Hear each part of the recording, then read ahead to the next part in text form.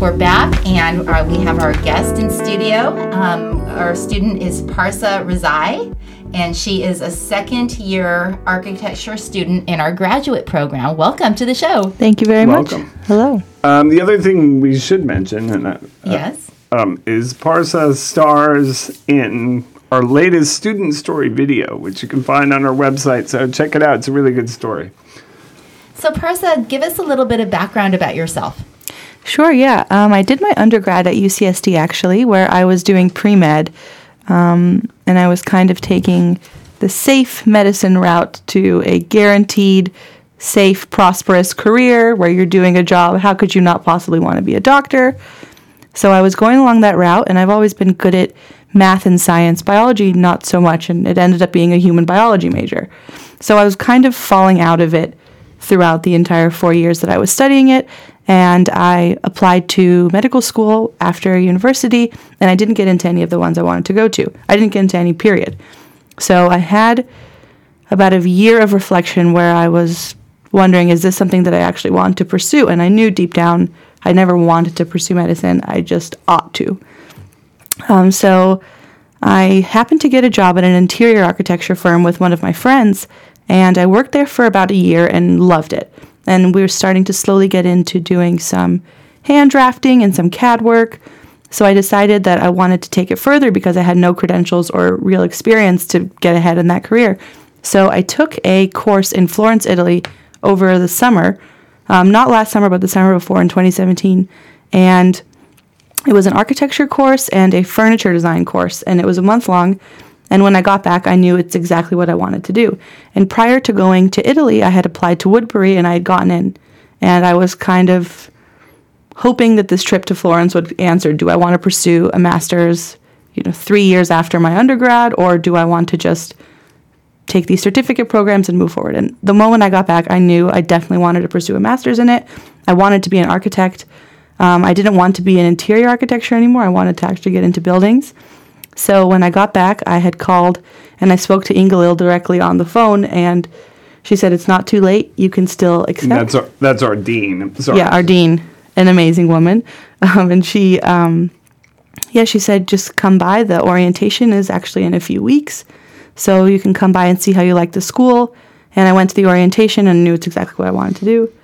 And here I am, and I've never been happier. Architecture seems like twice the amount of work that I was having in medical school, but that's because you want to do the work. You allow for twice the amount of time to be put into your projects rather than memorizing your organic chemistry homework. And I find it, I don't want to skip over the fact that you went to undergraduate thinking that you were going to become a doctor, because we know a lot of students who just don't know what they want to do. Right. And it's different than when I went to school, when you were supposed to figure that out. Now I think a lot of young people feel like they have to know what they want to do because, to put it frankly, tuition is very high at a lot of schools, and you don't want to just waste your time going. So there's a lot of pressure to feel like you know what you want to do.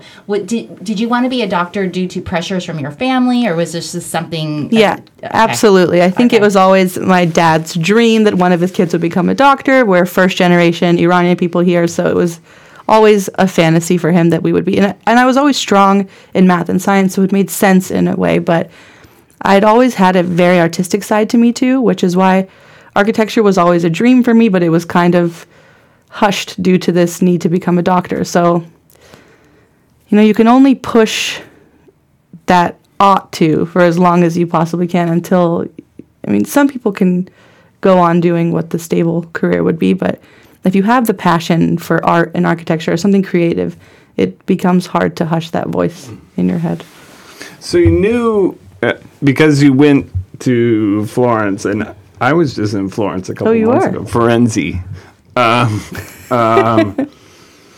But you knew when you went there that you knew you had an interest in architecture, right? Like this is something that was sort of living inside of you, I guess, for lack of a better way of putting it. So you knew that.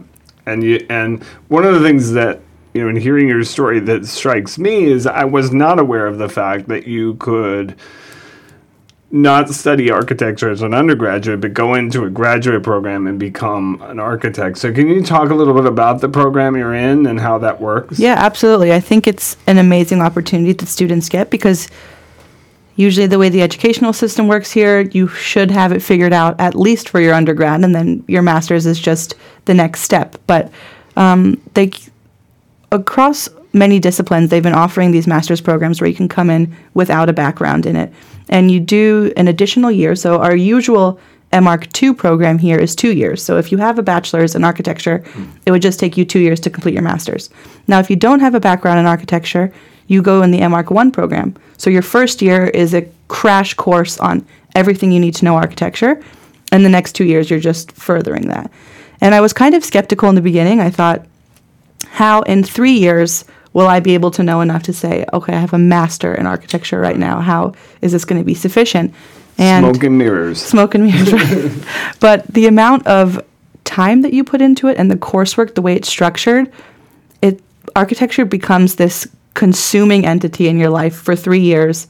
After 1 year, I knew so much more than I ever could have imagined that I knew.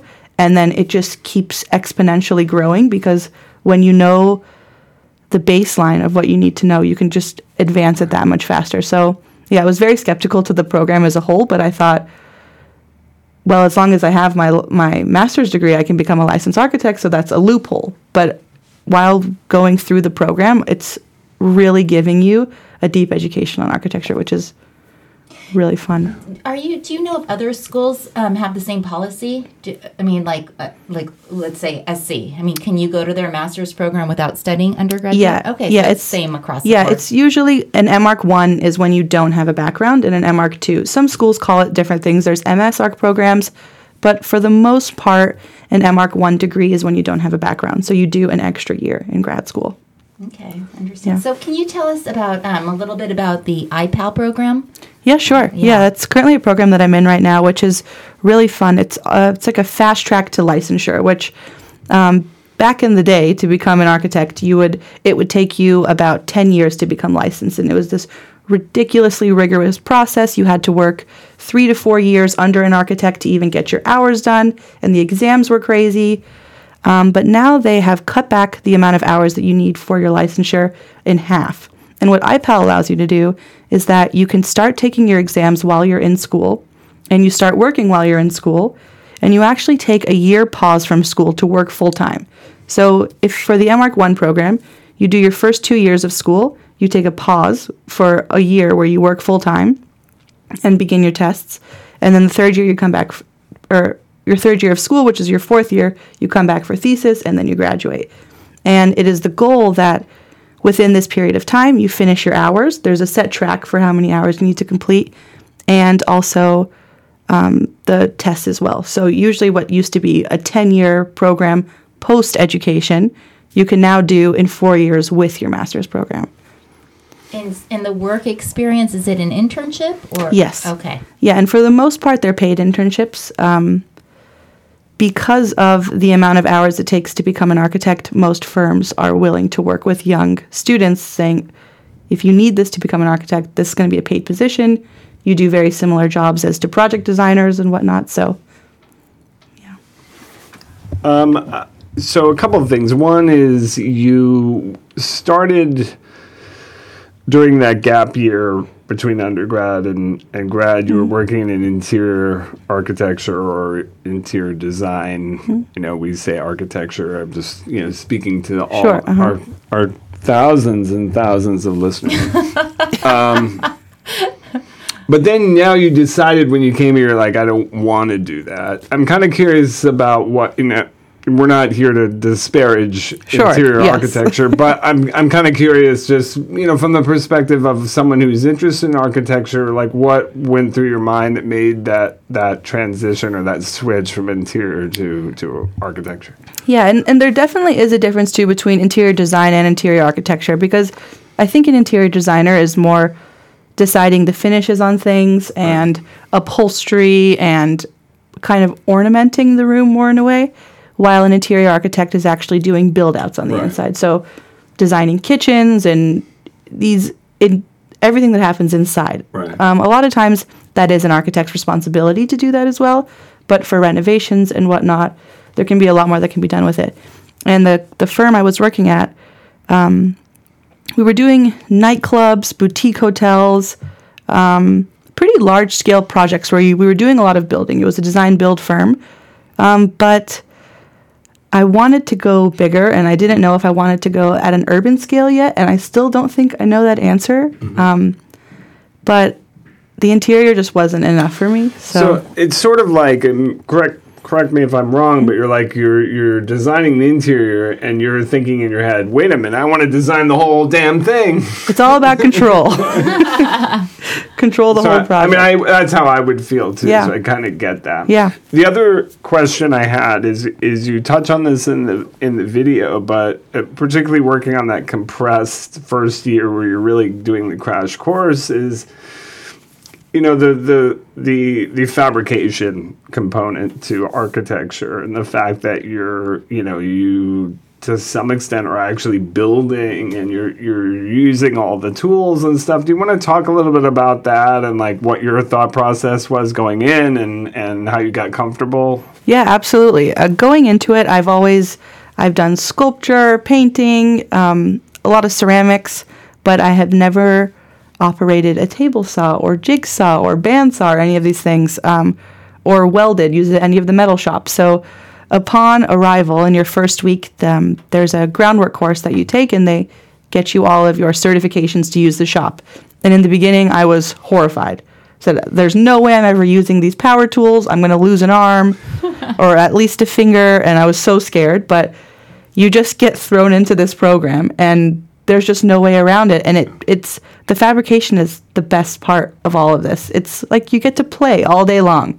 You get to draw and build models and design things. And compared to my undergraduate degree in biology, it's just the world of a difference. I mean, I tell my friends, it's like it doesn't feel like school. It feels like playing all day long, but I'm getting a degree for it, which is really awesome. So yeah, with fabrication, I really like getting more into digital fabrication, which is with the 3D printing and laser cutting and ceramic printing, which has been a lot of fun. And there's so much opportunity in that field, especially because we already learned so many softwares and so many scripting softwares as well that it kind of just goes hand in hand with one another.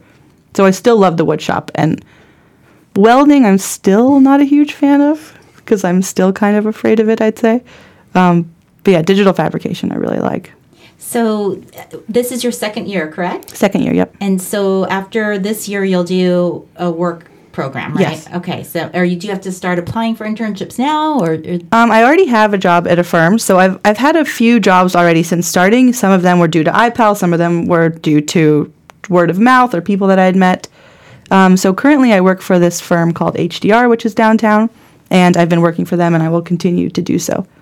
And so right now you're part-time for them? Yeah, it kind of fluctuates. I work as a TA and RA at the school, and I work for one of my professors doing our kind of passion projects together, which is kind of more on the creative end, and then also working for HDR. So you live on campus then? I don't. Oh, you don't? I don't, no. Okay. I don't. Because RA is resident. Usually it's RA, but this is research assistant. Oh. Yeah. Okay. You're originally from San Diego? No, originally from Los Angeles. Oh, okay. So you just went there for undergrad. Yep. Okay. Yeah. Did you like San Diego? I loved San Diego. It was so relaxing there, and the moment I got back to LA, I think my blood pressure started to go up again. Did you ever think about going to our San Diego campus? I did actually. The way I heard about Woodbury is that this one girl that I knew from school, she said her dad was a teacher, Jonathan Siegel. He's a big real estate developer, and he teaches also at the San Diego location. So I was thinking about going there, but then cost-wise, it would just made more sense to move home, pursue the master's, and then possibly move back to San Diego. Where is home again? In Agora. Okay. Agora Hills, yeah. Yeah, not far. Not too far. That's good. Yeah. So what has been a highlight of your experience here at Woodbury to date? I can say what my favorite class was so far. It was actually this, we call it visualization, but it's ultimately a graphic design course where you learn all of the tools, basically the Adobe suite, Photoshop, Illustrator, you do some fabrication methods. This one was a visualization course I took last semester, taught by Ryan Tyler Martinez, who's the assistant chair. And we did a 10 drawing set of all of these. They looked like digital explosions ultimately on the paper, but they were the methods were so free about filling the page with all of these like highly technical architecture-like images, but they didn't represent anything. There was dimension markers or dashed lines, but none of it represented anything. So it felt like an art course, but it had so many roots back into architectural drawing and so many elements of an architectural drawing, but it never represented any architecture in the end. And my favorite part of that class was the constant debates of what is architecture, what is an architectural drawing, does it have to represent a building, or can people choose to do it as an art element? And I think the deep art history discussions within that course too have become my favorite too. So, what is your impression of LA as a architecture city? Well, this is the heart of it all right now. It's definitely one of the design capitals of the world. And as far as the U.S. goes right now, I don't think there's a better city than LA to be in. Most of the firms have their offices down here, or they have some sort of sister branch out here. So it's definitely the place to be, especially for young architects, because there's so many young firms coming out in Los Angeles right now. And there's programs like the A+D Museum, which is showing young architects' work and giving young architects the opportunity. It's not the same thing where you're now 70 and now you can be a famous architect because you have all these years under your belt. There's so much exposure for young architects now. So, and you don't get that in most towns. LA is definitely at the forefront of that. So I didn't think I wanted to stay in LA, but because I've been here my whole life. So you might have to. Though. I might have to, which is not a bad deal now. I'm coming around to it. Let's take a break for a sec.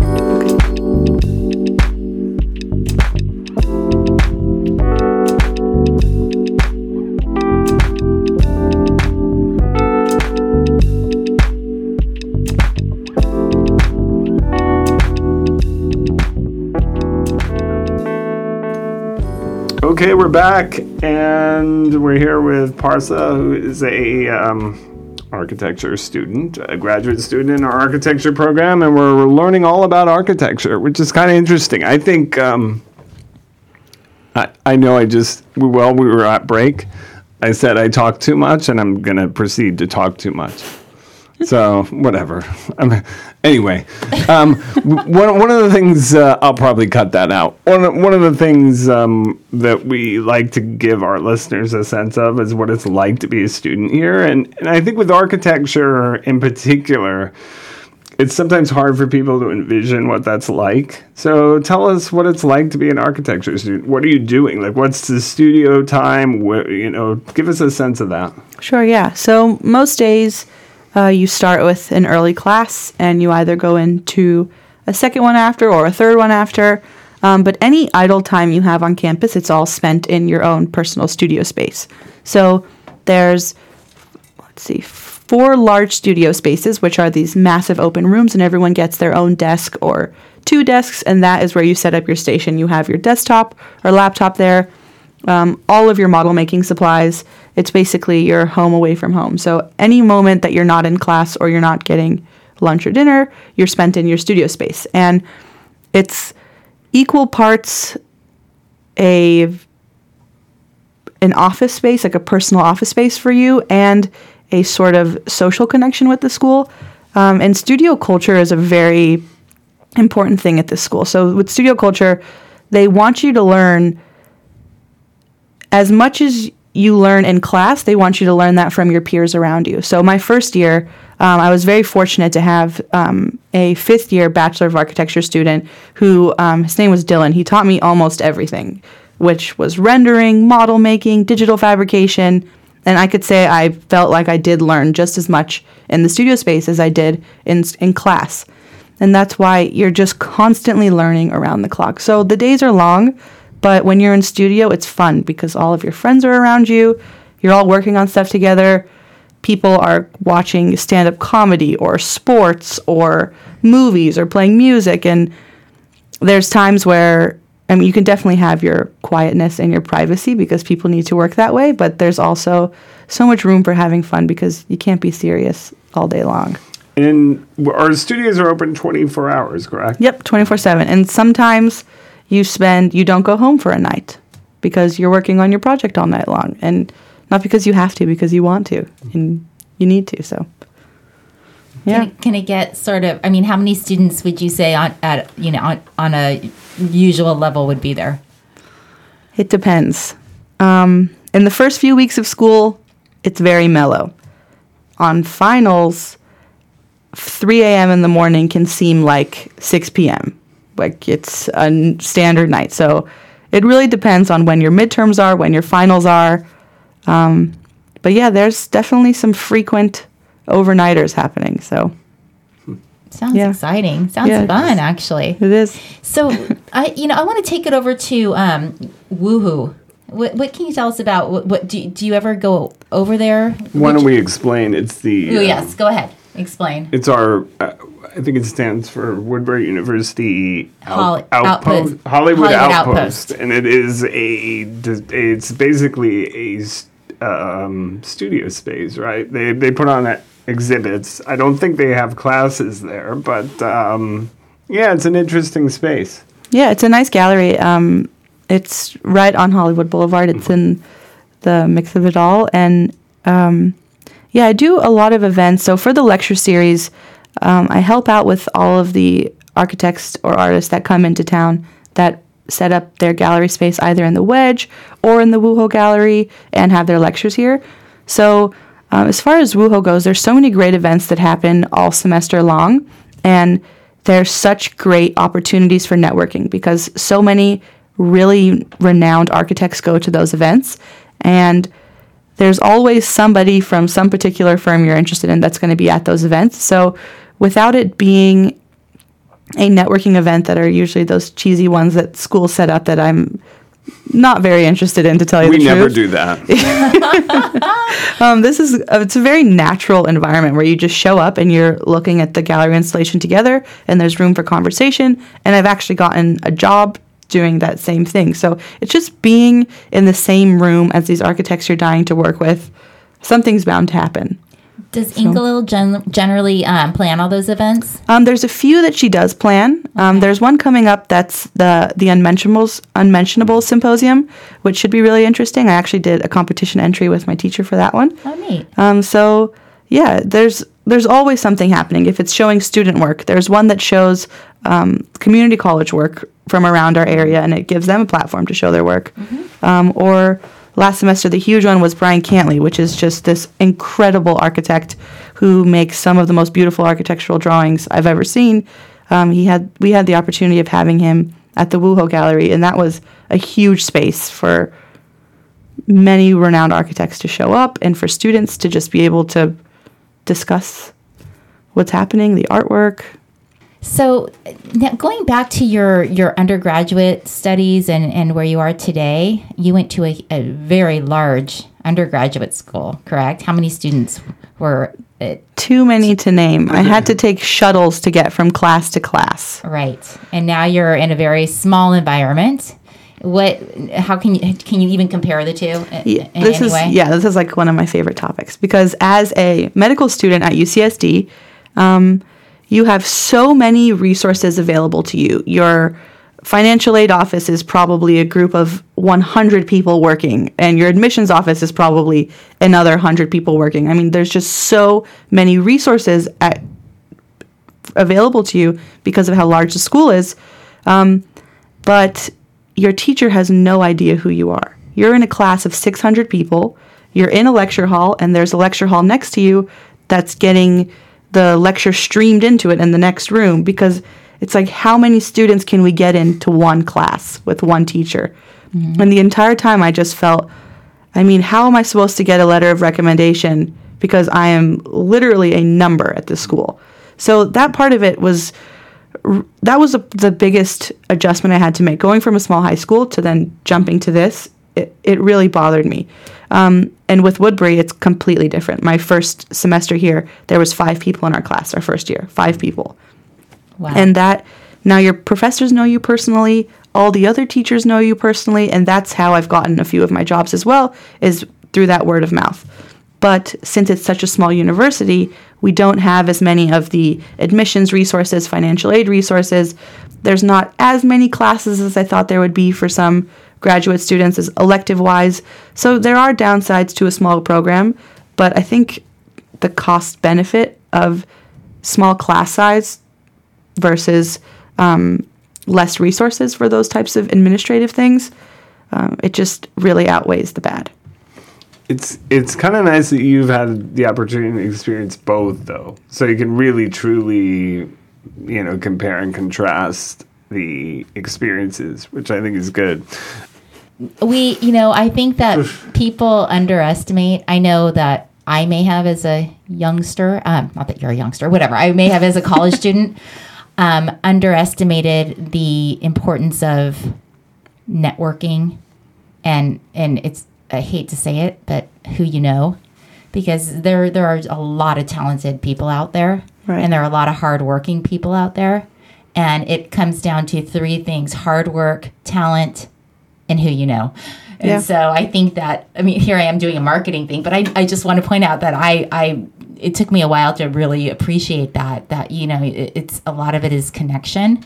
And I think you get a lot of that with our small size. Yeah, absolutely. It's like any other creative field. You can only be so good, but if you don't know the right people to get your work out, it can only go so far. So where do we go from here? Where do you go from here, Parsa? Where do I go from here? Let's see. When I graduate, I definitely want to continue working at a firm. I like working at large, more corporate style firms in the beginning, because I'm learning not only the architecture, but kind of the business model of these firms, which has been really nice because I don't have very much experience in that. But ultimately, I would say after a couple years of working in a large firm after school, I would definitely like to work for a much smaller firm and to learn the ins and outs of the entire business. And then I would hope to start running my own firm one day. So that's a dream. Exciting. Would it be fair to say not getting into medical school was a blessing in disguise? Oh my God, I think about it every day. Absolutely. I couldn't imagine being in med school right now. A great profession, but you got to want it. I often think this way too, but like if you could go back in time to when you were like 17, it sounds like you would have studied architecture from the beginning, or is that? Yeah, absolutely. And my mom, it's her I told you so moment. She always wanted me to pursue architecture, because architecture, ultimately, this is how I look at it. If you want a stable career that also feels like you're making art all day long, architecture was it was the only creative field that I wasn't afraid to bring up to my dad to justify this is a stable career. Well, it's an actual profession. It's an actual profession, right? If I told my dad I wanted to be an artist, he'd probably have a heart attack. So, it's grounded in you. There are jobs out there, especially right now. There's so much new architecture going up, especially in LA. So, it's great for the time being. And so, again, would you want to do when you said urban development? So, yeah, housing, residential. Like we need more of that in LA. Well, I know it's going up. I know a lot. It's a huge debate here in LA, dealing with homelessness and the housing crisis in Los Angeles. Well, can you talk about that a little bit? Because a lot of people say, well, obviously it's a multifaceted problem. It's, in some cases mental health issues, addiction issues. But what role can architecture play in that? What is your thought on that? Yeah, so that's a heavy loaded question. So with the homelessness problem in Los Angeles, it is an architect's responsibility as a field to address this issue. The level of homelessness in Los Angeles is at a record high right now. We've never seen anything like this before. And it is, from a planning perspective, from an architect's perspective, from a city planning perspective, it is our responsibility to address this issue, because these are not proper living conditions for anybody.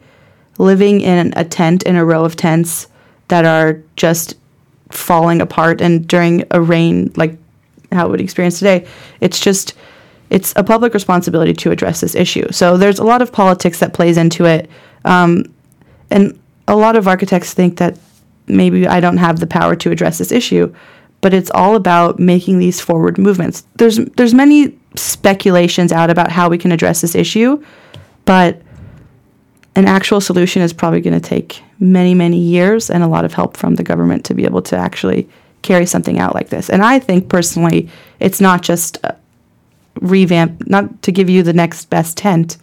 It's how do we help these from a social level, Right. and how do we build actual structures that are humane for people to live in. Right. Well, I think that you have an amazing story, and I think it's an inspiration to a lot of students and a lot of adults, for that matter. And I just thank you for coming in and joining us today. Yeah, thank you guys. Yeah, we love getting our students' perspective, and you know, we're glad you're here, and we appreciate you. Thank you guys very much. Thank you.